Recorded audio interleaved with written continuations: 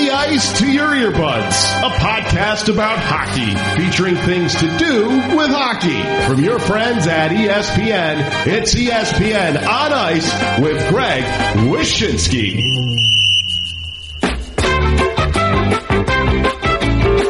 Hey everybody, I'm Greg Wyshynski of ESPN. Welcome to ESPN on Ice, the podcast where ESPN covers hockey.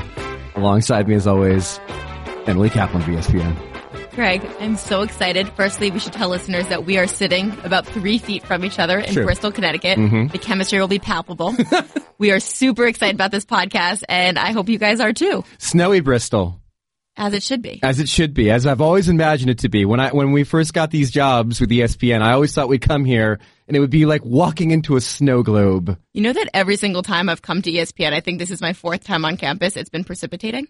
There's been rain or snow, and I'm just bad luck. So there's not. I thought there would be rainbows and people playing frisbee like it's a college campus. Or conversely, we're in Connecticut. Yeah. Thanks to all of the Hockey Today folks who have been transferred over to this new cavalcade of fun, this podcast that we're going to be doing every week. It's going to drop on Tuesdays.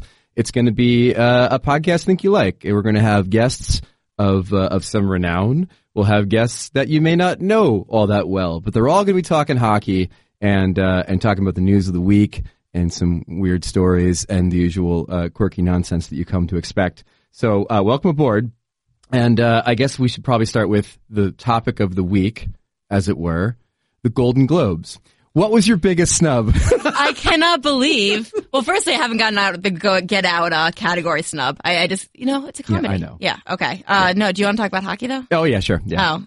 Calgary Flames. No. Erik Karlsson is the topic of the week, and it's kind of funny how these things, blow up, right? It starts with Drew Doughty talking about how he wants maximum value in his contract when he's a free agent in summer 2019. And then someone goes and asks Erik Karlsson, hey, buddy, what'd you think of Drew Doughty mentioning you and saying he wants maximum value? And Erik Karlsson's like, I'm glad he did. I want maximum value too. No hometown discount for me. And then we really start getting the snowball rolling down the hill where now all of a sudden it's like a giant discussion about whether or not the Senators should trade him. And on top of that, news that the Senators have come to him and everybody else with a no move clause or no trade clause and been like, hey, let's say that there was a trade of some sort. Who would be the 10 teams we can send you to? So now the whole thing has become, when are the Senators trading Erik Karlsson? Which is never, by the way. Yeah, I agree with that. Yeah. I mean, I think there's 2 conditions in which they might.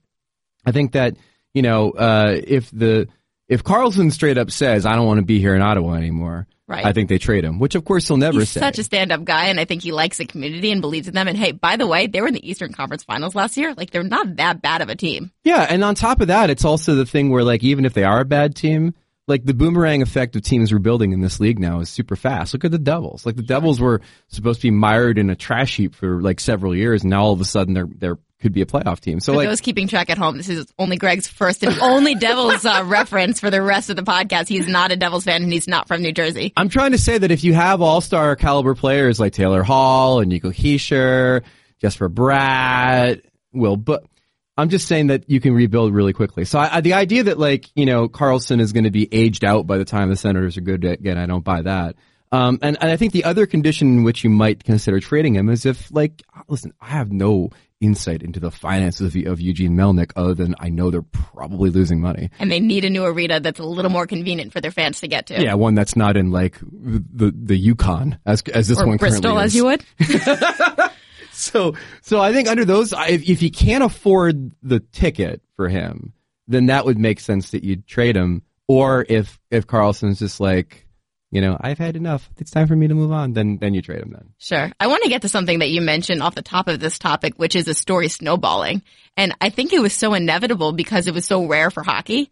I used to cover football, and this is going to be my one of only 2 references I ever make to the National Football League. But players talk about this stuff all the time, their contract status, maybe coercing or talking to other players about what's going to happen.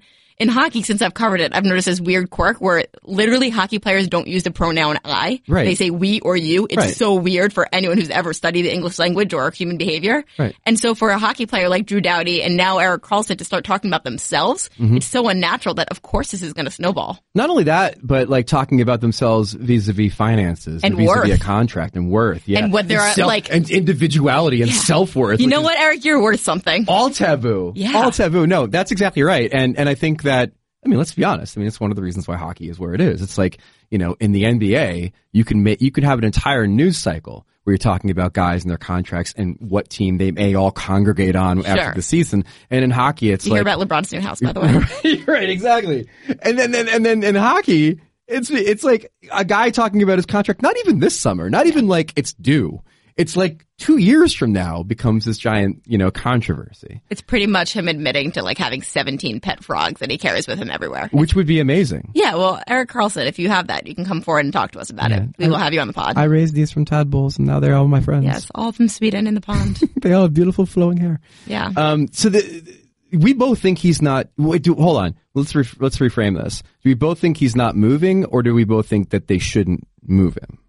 I think they shouldn't move him, absolutely. I think if you have a generational transcendent talent like Erik Karlsson, you do everything you can to build around him. And if there's even an inkling that he'll stay, you don't move him. If they lose that inkling, which I don't think at this point it hasn't become that contentious, then he moves. But I think that's just too many conditions. I think he has to stay and should stay. I love that. That's very veering close to Ben Affleck's Batman and Batman v Superman. Are you telling me I'm like Ben Affleck right now? Here he says, if there's even a 1% chance that we get us an absolute certainty that we have to trade him. I think the thing for me is, like you, I see even this idea that he's somehow diminished because of the injury, and he's having not a very good season. But as I said when I wrote the awards piece recently, like, a not good season for Erik Karlsson is still a better season than 95% of the defensemen in the league. And you look at his performance vis-a-vis the other trash heap on that team on the blue line, then he's doing quite well. So to me, he's still a generational talent. He's still an elite player. He's the solution to a problem that it is a problem that you'll create if you do not bring him back or try to trade him. And again, at the end of the day, like, this notion that he is somehow going to bring back a windfall of players that will fill every need you possibly have and put you on the road to a Stanley Cup.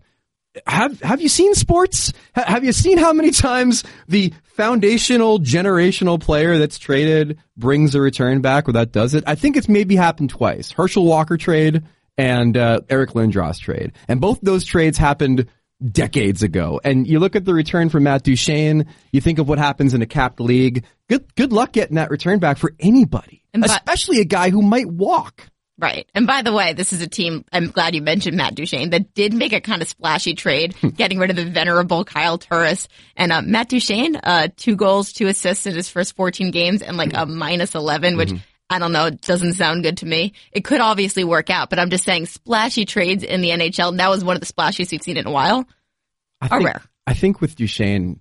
Yeah, what's going on there? I think with Duchene, I think people really underestimated his psyche. And listen, I am trying to play radio psychologist here. All right. I'm listening. Yeah. I think the thing is that, like, I think he's a sensitive soul. When people were criticizing him last year for quitting on the team, I didn't necessarily criticize him, but I do acknowledge the fact that when you feel really bad about your lot in life, that and all of a sudden maybe the effort's not there, in some cases maybe you can bemoan that, but in other cases you have to just be like, he's wearing his heart on his sleeve. He's a very emo player. And then he gets traded for the first time. For the first time in his kid's career, he's playing for another NHL team. Goes to Ottawa and gets there just as the entire thing starts falling apart. And now he's thinking to myself, man, not only not going to be on a playoff team, but now everybody's going to blame me for this. Maybe I should buy that second Dashboard Confessional CD. Great. I'm running out of tracks. And so it's not a surprise to me that a guy that I think is pretty sensitive is getting off to a horrible start with that team. But again, like you said, it's a long runway. He's got another year on his contract there. I think he's a really good player. I just think that maybe we underestimated that this guy was going to come in and light the world on fire because he's kind of bummed about the way things worked out. Oh. Should we talk about something happy? Talk about Seattle? Yeah, like, okay, I don't know if you guys know this, but sports writers are really narcissistic and selfish. And all I'm excited about is the fact that we could be getting a really sweet road city. And do you know what's crazy? This is all of a sudden like ascended into an inevitability. Like if Seattle doesn't get a team right now, it's an upset. We willed it into existence. Yeah. It's funny because you think back to like other potential expansion for the NHL, and like at one point people were like Kansas City. And like 2 weeks ago, people were like, Houston. And literally no hockey writer was like, oh yeah, Kansas City, make it happen. Barbecue. Yeah. Oh, okay, barbecue would be fine. But no apologies to Kansas City. Yeah, so I was at the Board of Governors meeting last week, and if anyone doesn't know what the Board of Governors meeting is, it's when the Board of Governors, all these fancy, do you like that? I was working on it. Yeah, you liked it. These fancy NHL owners and governors meet and just talk about how rich they are and how much richer they've become in a really fancy resort in Manapulon, Florida. It wasn't terrible. But they pretty much said that Seattle is invited to apply for the league and can do a season ticket drive. And what's so significant about that is 3 years ago, Vegas was invited to do a season ticket drive, but they weren't invited to apply for the league. So they're kind of stepping over a few steps, and Jerry Bruckheimer is going to own an NHL team. Which is amazing. Because you know what you're thinking of, right? What? The effects in the arena. Yeah, the effects in the arena, the fact that the opening video for the team will involve the entire team walking away from an explosion in slow motion. Going to be fantastic. And they're going to be called the Sasquatch, as you have willed into existence as well. Said, yeah. Did you have a preferred name? What was your preferred name when we did that for the morning skate? It was pretty easily dumped on by every single person, but I thought they should be called the Seattle Thunder for two reasons. One, wait, what? Yes, I know. I guess he doesn't read the morning skate. I only read through my paragraph. What? Yeah, I'm right after it. It's not that many more words, but my rationale for it was the Thunderbirds are the long-term WHL team in town, so I think it's a little bit of an ode to them and that fan base, but also it's a clapback to the Oklahoma City Thunder, who stole the Seattle Supersonics. So it's like a ha-ha mic drop. So you're saying that they would be stealing their thunder? I would be, and then I was also dumped on by everyone on Twitter who explained to me that thunder apparently isn't a very regular occurrence in the Seattle area. There's a lot of rain, but not thunder. There's a lot of rain, but not thunder? Yeah. You know what? I went to Penn State, and the one class I had to late drop was meteorology, so this all kind of comes full circle of why I did not understand this. Why do you take a meteorological class anyway? Because I thought it was about clouds and sun and rainbow, but clearly I'm not very good at the weather. No. So it's about El Nino and El Nina. Yeah, and like calculus. Oh, God, really? Yeah. Also, my professor was a former talent on the Weather Channel, and he accidentally slipped on his own Wikipedia page and at least 3 PowerPoints. Are we to believe that meteorologists actually work behind the scenes to like are they back there with a protractor to kind of map where those weather patterns going? And because I just assumed it was like broadcasting where like they just give you a sheet of information and you read watched it on the air. Anchorman, didn't you? Well, no, I did, but I don't listen. I'm not trying to disparage the good meteorologists of our time, but like I just assumed they didn't do any work. Like I thought it was all set up for them, and then all they had to do was A, learn how to use the clicker, B, not wear something that's going to clash with the blue or green screen, so now you have the map on their shirt. Yeah, that's a big, I thought I was going to be getting these lessons. No. Greg, I'm with you. And then, had to take some summer classes because I dropped it. I wasn't told there'd be math. What was the vibe at the Board of Governors meeting with regard to Seattle's entry? Like, was it overwhelmingly positive, or was there an inkling of wait and see like there was with Vegas? No, it was overwhelmingly positive. Like, the word I would want to use is inevitable. And it was so crazy because at least I think the rest of the reporters that came to the meeting were like, I hope that Gary Bettman at least addresses Seattle, right? Like, like the city approved this arena. Like, I hope he at least mentions it. Even the NHL PR guy sent me an email like, don't expect much news to break. I think they always send that email though, like in hopes that people just won't show up. But when the owners are leaving and they're feeling jolly, and I had a chance to catch up with one of them, and he's like, yeah, I think it's happening. Yeah.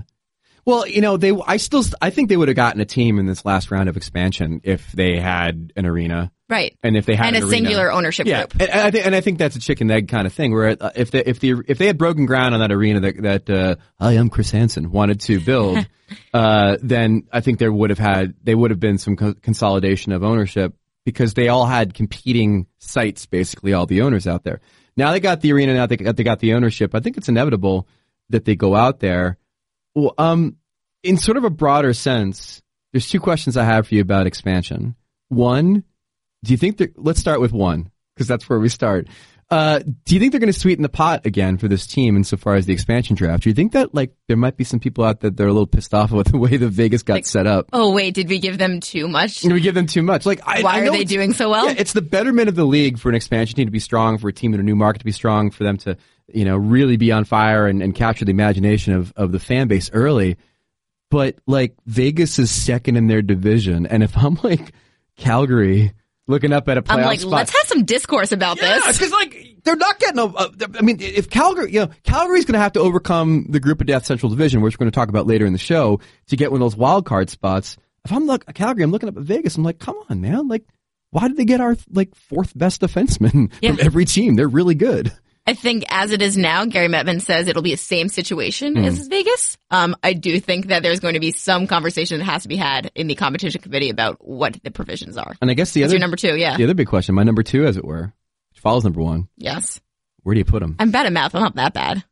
Where do you put them? You have to put them in the same division as the Canucks. It's the natural rivalry. I think my easy solution, and I'll have a piece about this next week of what I imagine the new map will look like, but you move Arizona to the Central Division. And I know that sounds crazy, but it kind of sets up a situation where, hey, if Arizona has to move to Houston, it could make sense.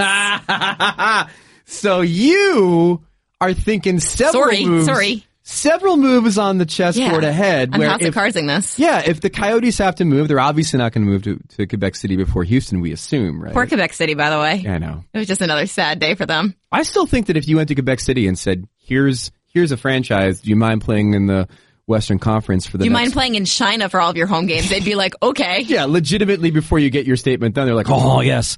And like the team's there. So, but I agree with you. Like, I think Houston might be the play for the Coyotes as far as having an owner, having a building. I think they're still in play for the NHL. Not right now, but I think that market is so attractive for the NHL. I think your idea is really good. Like, the Coyotes magically transform into Houston, become the Dallas Rock. God, could you imagine if Seattle comes in this league and like the Coyote situation is still in flux and all of a sudden they move them to the Central? That becomes like the single worst kept secret in hockey. They're just like, everybody's just like tapping their watch being like, we're waiting Arizona, until they move to become Houston.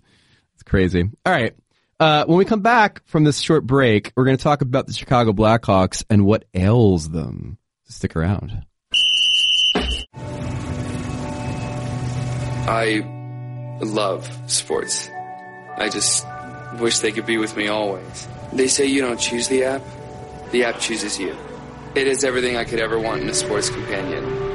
It can stream the games and shows that I love, and it's there whenever I need it. I never thought I could find an app that loves sports as much as I do. Until now. Download the ESPN app to stream ESPN Radio and all the ESPN networks now. It's ESPN on Ice. It's Greg and Emily. So the Chicago Blackhawks, as we speak right now, are a team in the Western Conference that I would say is having a struggle. I would say that they are not where they want to be.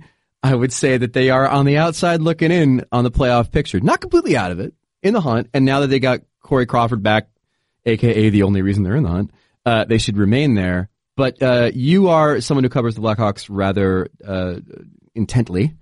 I live in Chicago. It's not. It's Patrick Kane, Jonathan Toews, super fan. But I mean, I live in New York, but I can't say that I cover any of those teams in town. I go to a lot of their games, and I like to see a lot of the visiting teams come in. And what I've noticed about them is that Coach Q, and I'm a total line change truther, changes his lines so much and could not find any kind of chemistry whatsoever. Define line change truther. I know that they always have the answer out there, but have to go a really long way to get there. Coach Q knows what he's going to use in April when it's crunch time, but he just needs to play his little coach cards.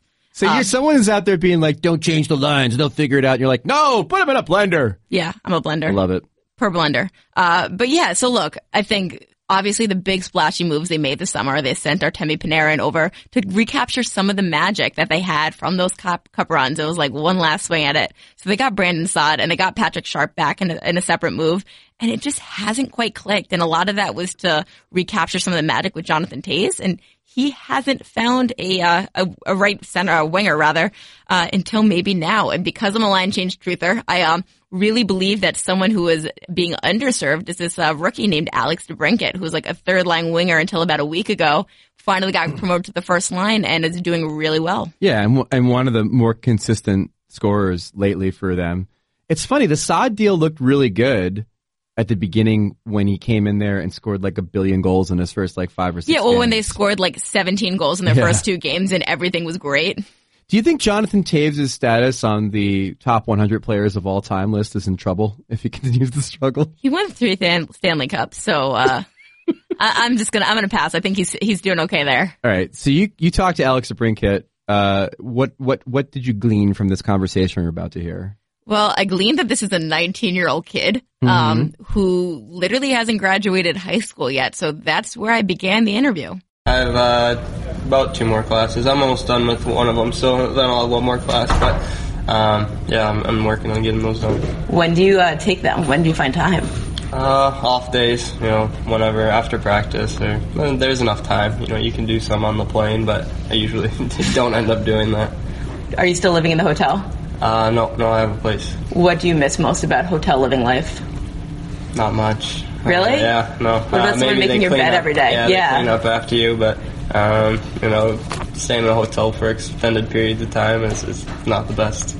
So I did a story recently on Matt Zuccarello with the Rangers, and he's similar size as you, and he was saying at every point in his career, people told him he was too small, whether he was in juniors, and then he got to the Swedish Elite League, and then when he was in the NHL.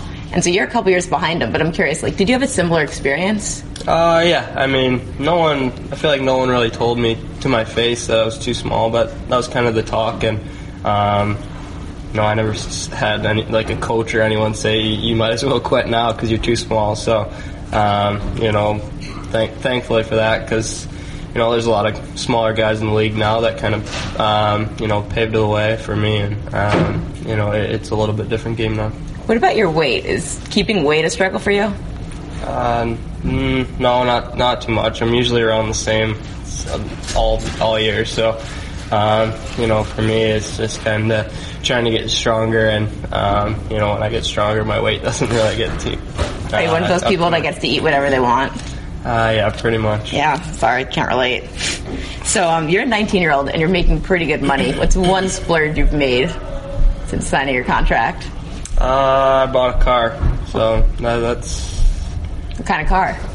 Well, I actually leased a truck when I was in Erie, and then when I got here, I got a Jeep. You don't need a truck here. Yeah, it's too tough to drive in the city, so I got a Jeep here, and I let my dad keep the truck for the last of the lease, so I think those were the 2 big purchases. What's it like being a 19-year-old on a road trip with hockey players to Vegas? What did you do? I couldn't do anything, so I was just kind of sitting in my room, but I'm sure it was fun for them to maybe go to the casino or something, but yeah. You go do your homework? Yeah, I didn't do too much. No. So what players say about Coach Q is that he coaches everyone differently. He knows how to push the right buttons for guys. I'm curious, how do you like to be coached? I don't know. I think it depends. I think, I like to be, maybe not necessarily yelled at, but I like to be told what I'm doing wrong so I know what to change. And I think it's, I like a calm presence maybe. I think, maybe I get flustered when people yell at me, but, I think I can take it pretty well. So coaches are always known for coach speak, the things they say all the time. What's something Coach Q says, like a phrase he says, it's either at practice or on the bench? Qism. I don't know yet. I haven't really figured that out. You gotta study. I know. I don't know. Yeah, I'm not sure. Okay. I'm obsessed with trash talk. I'm curious, how much more elite is the trash talk in the NHL than it was in juniors? There's actually not much, I feel like. Really? It's worse in juniors? Yeah, I feel like, I don't know, there's less respect down there maybe, and I think here, some guys trash talk, but I don't think I've said a word to anyone, and no one said a word to me, so it's, there's not much that I've heard. You don't have to say who said it, but what's like the weirdest or more specific piece of chirping you've ever heard on the ice? No, there's nothing really specific. I feel like it's always the same thing. It's to me at least, it's just you're small or got 'em. I feel like nothing really too specific. Okay, so since you never graduated high school, I figured we could do superlatives. Like in a yearbook. Do you know what that is? At least, like most likely to succeed. Okay. Yeah. So if you were looking at the Blackhawks locker room right now, and you had to give out the Class Clown Award, who would you give it to? Siebes, probably. Okay. What about most popular? Who has the most friends? That's a tough one. I don't know. I think Steve's has a lot of friends. I might have to go with him again, or he's gonna get his picture taken like 5 times. I think maybe him. Best car. Crow has a pretty cool car. I think I like his the best. What is it? Maybe Murph. Murph has a Porsche, and I'm really into Porsches, so I like that. But Crow has a cool car too. Who on the team is most likely to be at a restaurant and take a food picture for Instagram? Or send their wife? I don't know. Maybe Osterley. Okay. Who's the most intellectual? Taser's pretty smart. He's a thinker. I think I'd have to go him. Okay, what about the best bromance on the team?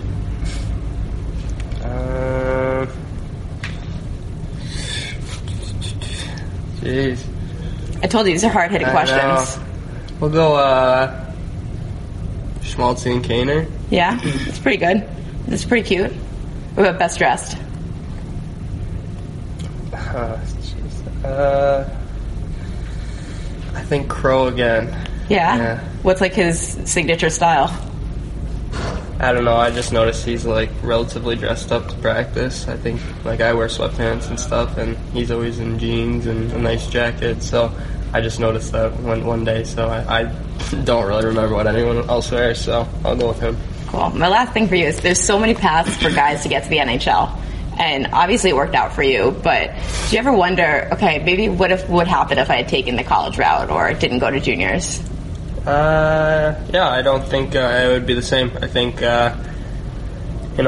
college is a good path for some guys, and, I just don't think that's the style of hockey I play. So I don't think I would be as successful if, I didn't really take the path I went. I think I played with a lot of skilled players, and that really helped me develop my game. So, for me, the OHL was definitely the right route. Are you sick of people asking you what it's like playing with Connor McDavid? No, it doesn't happen too much anymore, but, Now, what's it like playing with Jonathan Toews? Yeah. So, I don't know. You get used to it. It's pretty cool to be able to play with those elite players and, kind of pick their brains a little bit on how they play and, how they make plays. And I think that's definitely made me a better player, just watching them and kind of trying to take a piece from their game. Awesome, Alex. I appreciate your time. Yeah, thank you. Our thanks to Alex DeBrincat and the Chicago Blackhawks for this little chat. Aren't you glad that now you know the best bromance on the Chicago Blackhawks dressing room? I'm glad I know that. I'm also glad that... Couldn't say cutest couple. I'm glad that I'm not 19 anymore. Yeah. Well, how sad is it that he had to sit all alone in his Vegas hotel room, and he's like, I'm sure the other guys had fun. That's the thing. He stared out the window wistfully, listened to dashboard confessionals or whatever 19-year-olds listen to these days. Watching the neon lights flash off in the distance. Yeah, and maybe there's an In-N-Out near there. Maybe he got a burger. Damn right. Should have asked him that. In-N-Out or Five Guys for you? Team In-N-Out. I think it's because it's more fleeting for me. Anytime I go to the West Coast, it's a rare commodity. Okay. Five Guys is everywhere. In-N-Out or Shake Shack? Now you got a girl thinking. Now you got a girl thinking. Throwing the gauntlet down. In-N-Out. What about you? Oh, I'm Five Guys. Oh. No, and for a very specific reason, which is that, like, I tend to go for trashy burgers over good burgers. You know a fun fact about Five Guys, by the way? There's only 4 of them. No, I don't know if that's true or not. The guy who started it actually was in Northern Virginia, and he pretty much told all of his kids, I'm going to start a burger, shack or, restaurant. I have your tuition money here. I can either send you to college or you can come help me out in the family business. And all the kids chose to follow him. Wow. It's fascinating. Right. And now they could, buy a college. The more you know. The more you know. I like a burger that is a bit of a grease cannonball. Mm. And then the best thing about Five Guys is they put it in the foil. So not only do you have grease cannonball in your hand that you're eating, but then you can pick the cheese off the foil. You're a picker. Well, I mean, in that case, this is a really big quality in flaw. other parts of life, I'm not a picker, but in that case, I am. And I just, to me, it evokes that backyard barbecue feel of the American cheese slowly melting on top of the burger. It's always that visual signal that, as soon as you see the cheese go on it, you're like, it's time. They're ready. All that has to do is for this cheese to cascade down across the sides. Don't make me change my answer. I'm team In-N-Out. Team In-N-Out. I could see you're about to become Anthony Anderson from Harold and Kumar, about to burn this place down if you don't get one of them sweet burgers. I literally am going to leave this podcast studio and go get one. Speaking of food, a weekly segment here on ESPN on Ice. This is actually a trend. Like, we didn't plan this. No. Terrific King of transition. transitions.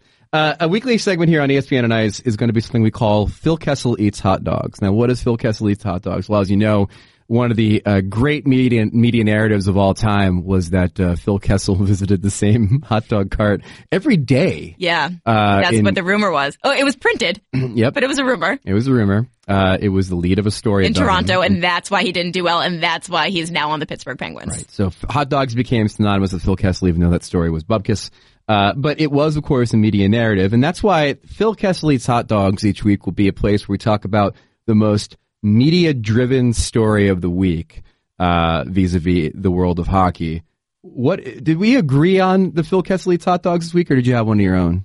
I think it was probably Erik Karlsson. Was that what we decided on? It was a bit of a media-driven story, only because it was sort of like a media, game of dominoes where, media asked Drew Doughty. Drew Doughty says Erik Karlsson. Media asks. So I think we agree on that one. I would say my nominee for Phil Kessel Eats Hot Dogs is...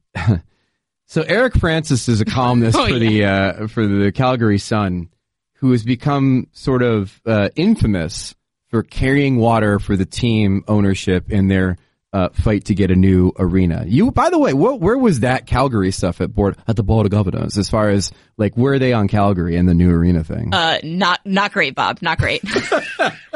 Yeah, it was pretty much a fleeting sentence by Gary Bettman where he's like, yeah, you don't feel good if you're in Calgary now. I don't think there's any progress. Yeah. And if you're a Flames fan, you're like, well, damn, what does this leave us? So. For those who don't know, the Saddle Dome's super old. Super awesome. And people wear super cool cowboy boots, and it's an awesome city that I really want to go to for its authenticity. Murray Edwards is the owner of the Flames and is a Bettman loyalist through and through. So one assumes that the NHL will always have their back in this fight, as they often do when somebody wants to get a new arena. But Eric Francis is a columnist for the Calgary Sun who's carried water for the Flames for a really long time, and this time, boy, he had a water tanker. He was driving the water tanker, carrying so much water.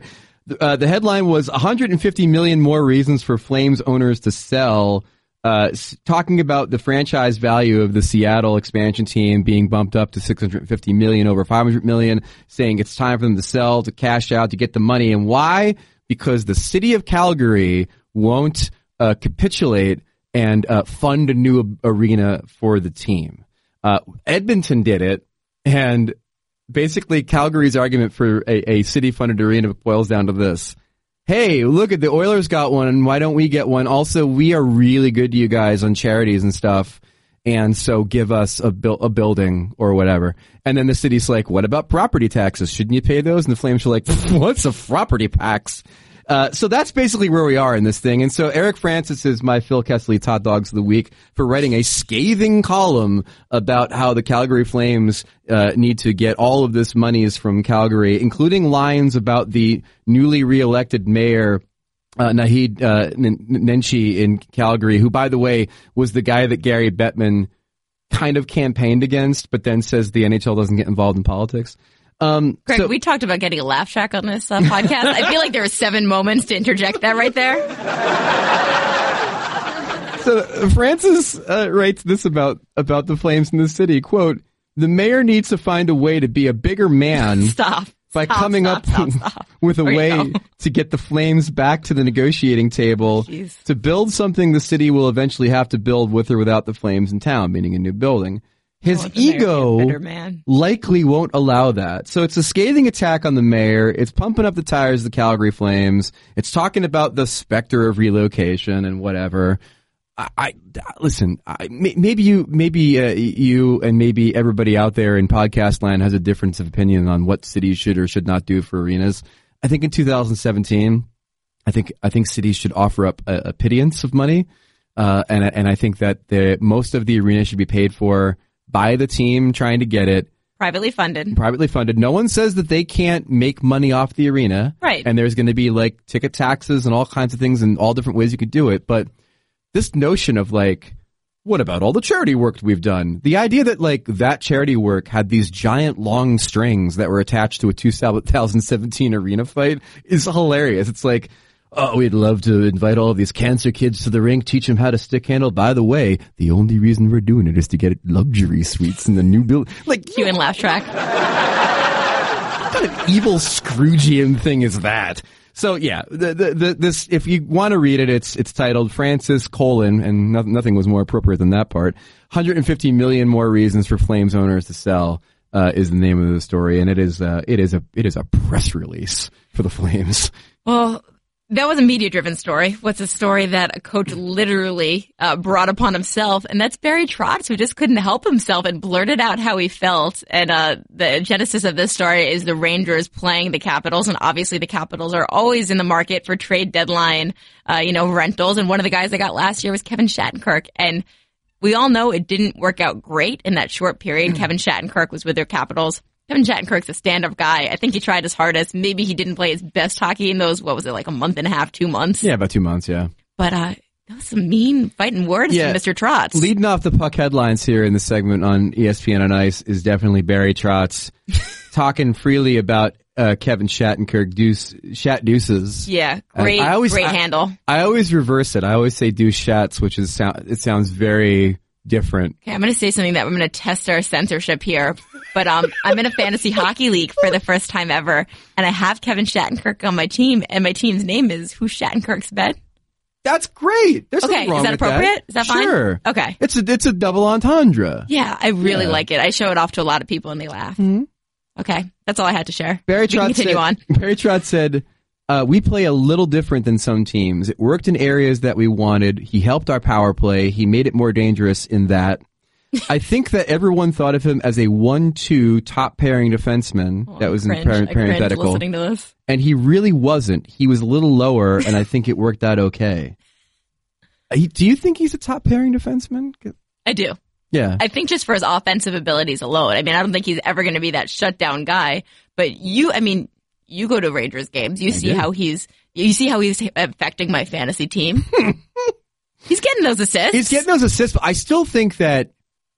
I think once again, there's been these debates over time about where a guy should be slotted in the lineup. I remember the PK. What is a top shutdown defenseman? There was a huge thing about PK Subban being is he a 3 or a 4? People debated about PK Subban. They did, and his worth, and whether or not he was a 3 or a 4. It was, I think, it was somebody on Canadian television. It was a really poorly landed joke about people and PK Subban and debating everything about his life. But here's the thing about it, though. But here's the thing, though. Like, I mean, on the Predators, sure.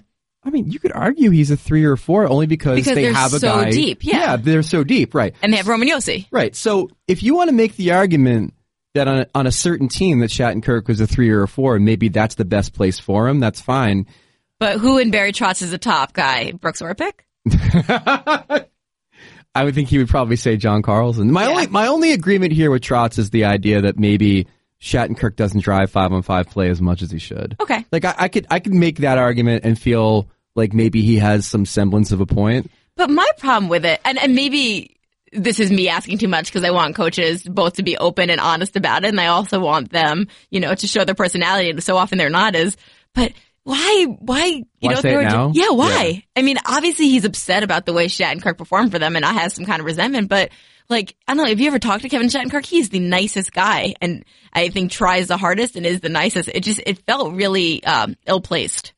It was, and I also think that if maybe, like you said, there's maybe some residual feelings about the fact that, like, I still say it. I still can't believe the Capitals had the season they had last year, and then at the end of it, their general manager basically came out and just said, "Well, that's it. That was our shot." Like, bye. I still wonder exactly how much baggage is being. And carried hey, by the way, they're like winning right now, and Alex Ovechkin, who everyone thought was going to regress, is the player of the world every week. That's right. Should be in your column. Mm-hmm. Well, no, I mean, I wouldn't make him it every week. Putin can be some weeks, and then he can be other weeks. The player of the world of the week, by the way, this week on ESPN, and thanks to everybody who submits stuff for that column. It's an awesome column. Was Dave Leggio, the guy who's the goalie who tips over the net when he's facing a breakaway. Oh my God, I love that guy. Yeah, I saw that video. I wanted him to win it because to me it's amazing. First of all, he's probably going to be an Olympic goalie, which is pretty great. Second of all, like for those who don't know, he faced a 2-on-0 breakaway in the American Hockey League in 2014, and his response to this, instead of squaring up and facing the shot was to turn around and being a bigger man, like Calgary man up there.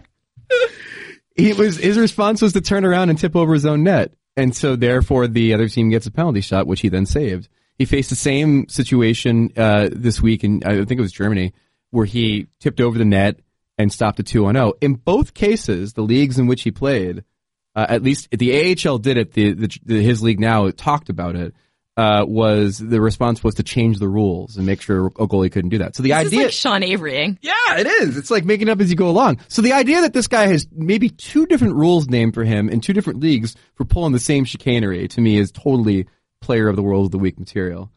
But Trotz, why did he say it? I don't know. He's sad. I loved it. I loved it, but I hated it. Yeah. The second thing we want to talk about in the puck headlines are the injuries to St. Louis Blues. You've got Jaden Schwartz out for 6 weeks. That's a bummer. The single most depressing thing you could possibly imagine, because he's having a great year. Why is he having a great year? We asked in the story earlier this year. Everybody said he's finally healthy, which of course now he's not. And then Alex Pietrangelo went on IR today. Lower body injury, should be all right. Back by Tuesday. But that's hockey IR.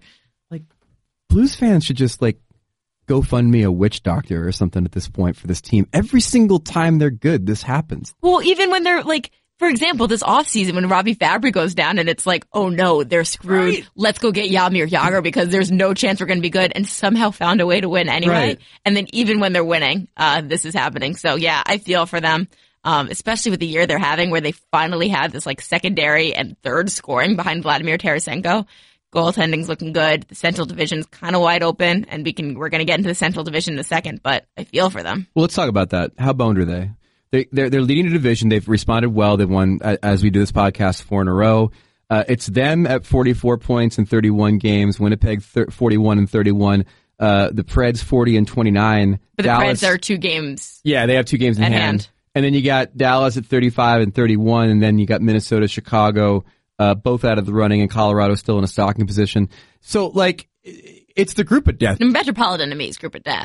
The Metro could be the group of death. Because either the Islanders or Devils, who are having fantastic starts, are not going to get in my opinion. Yeah, I was thinking more up and down quality, though. Okay, fair. I think the Metro has some yo-yo tendency of teams that are good that could not be good. I think all the teams here are real solid, and the emergence of Winnipeg, for example. I have the hugest hockey crush on the Winnipeg Jets. I just can't help it. Every time I watch them or talk about them or Connor Hellebuck. Everybody does, though. That's the thing. They're so fun. I think they're one of the teams that... They're scoring so much. I think they're one of the teams you root for, if this is from a media perspective. You root for them because the idea of playoff hockey in Winnipeg is so sexy. The whiteout, the fans going crazy. We decided earlier I had the Western Conference, right? You could call dibs on that. Yeah. If they get in. They should. You can go to DC. But at the same time, from a big picture American hockey perspective, the specter of, and now the Stanley Cup final between the Winnipeg Jets and the Columbus Blue Jackets. And for all the tangential hockey fans saying, this is why I don't watch. Right. And then you're trying to get everybody buddy, come on. But I'm telling you. And he's no, there's also a thing called the beach that I'll go to instead. Do you know who's one of the most underrated personalities? Let alone his hockey skills, which are incredible, but in the NHL? Mark Scheifele. I was going to say Blake Wheeler. That's funny. Yeah. Well, see, there's 2. Yeah. Boom. They're real, and Patrick Laine's there. They're very, very. Patrick Laine, by the way, is reaching Teemu Selanne levels of celebrity in Finland. Yeah. It's incredible. I was talking, there's, Sammy. Have you met Sammy, the Finnish reporter? Yeah. Yeah, he's awesome. He's awesome, yeah. He was telling me that, literally Patrick Laine is, tabloid heaven in Finland. That's a guy that I was really hoping would turn his season around and has. Yeah. He's on a goal-scoring tear. And remember how emo he was early in the year? Yes. Hockey is not fun for me, he said, was totally translated correctly. I'm happy for him now. But yeah, so to me the Central is insanely good and deep. So, but again, 3 spots for the top 3 teams in that division. 2 wildcard spots are open. I think the Central probably ends up taking both wildcard spots. That still only gives you 5 teams. Who's on the outside looking in? If you've got, let's count it down. It's either the Stars. Are the Blues in the playoffs? Yes. I think they'll figure out a way to. They have enough of a start that I think they'll be okay. The Jets are in the playoffs. 100%. I'm swooning. The Preds are in the playoffs. Yeah, because they're only getting hotter right now. I picked them to miss the playoffs, but now I'm going to have to come around to the idea that maybe I was wrong. Yeah. Yeah. And then I think it comes down to the Stars, the Wild, and the Blackhawks. And do the Blackhawks pick it up, or do they show the inconsistencies where they haven't won more than 2 games in a row all year? Or do you have the Wild who finally get healthy and figure it out? Or do you get the Stars that was everyone's trendy sleeper pick to begin the year and really struggled under Ken Hitchcock to adapt to a more defensive system early, but seemed to be turning a corner? If I were a betting man, which I very much was. You're not going to Vegas first this week, time are we you? met in Vegas. Greg and I met in Vegas. It was wonderful. It was the best. I mean, it was a super We actually sat in a press box alone. Yeah. It was a super sad night. Like, that was the home opener after the shooting. But at the same time, it was also the night that he discovered the Sweet Golden Night song. So it was the night I discovered Sweet Golden Night. Oh, that has legs. Yeah, it was beautiful. For you. I would say my pick would be, I would pick the Wild and the Blackhawks. And this is me being a complete traditionalist in the sense that I can't pick against a Bruce Boudreau team to not make the playoffs. And also and implode in the playoffs. I feel like the Blackhawks have one more year to do this. Yeah. I believe in the Blackhawks. With apologies to the Dallas Stars. I would love to see the Stars. Crawford could win the Vezina. I think he could. I think the love in for Crawford is real, but I do also think that he'd have to overcome a couple of really good goalies to get there. But I think he's going to be in the mix. And I think that their defense has turned a corner because you have the emergence of guys like Forsling and Connor Murphy looks really good at the left side. But all right. This is someone who goes to too many Blackhawk games. Finally, in the puck headlines, Connor Murphy on the left side. How about that? Which team that's way on the outside looking in gets back into it? All right. My off-season hockey crush was also in Western Canada, and that was the Edmonton Oilers.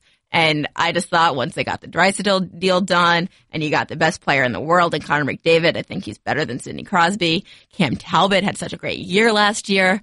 They've been a total disappointment, but look, all the pieces are still there. They could do it. So, the Pacific Division is probably the most wide open out of all the divisions. I mean, the Atlantic's just anemic. It's sad to look at.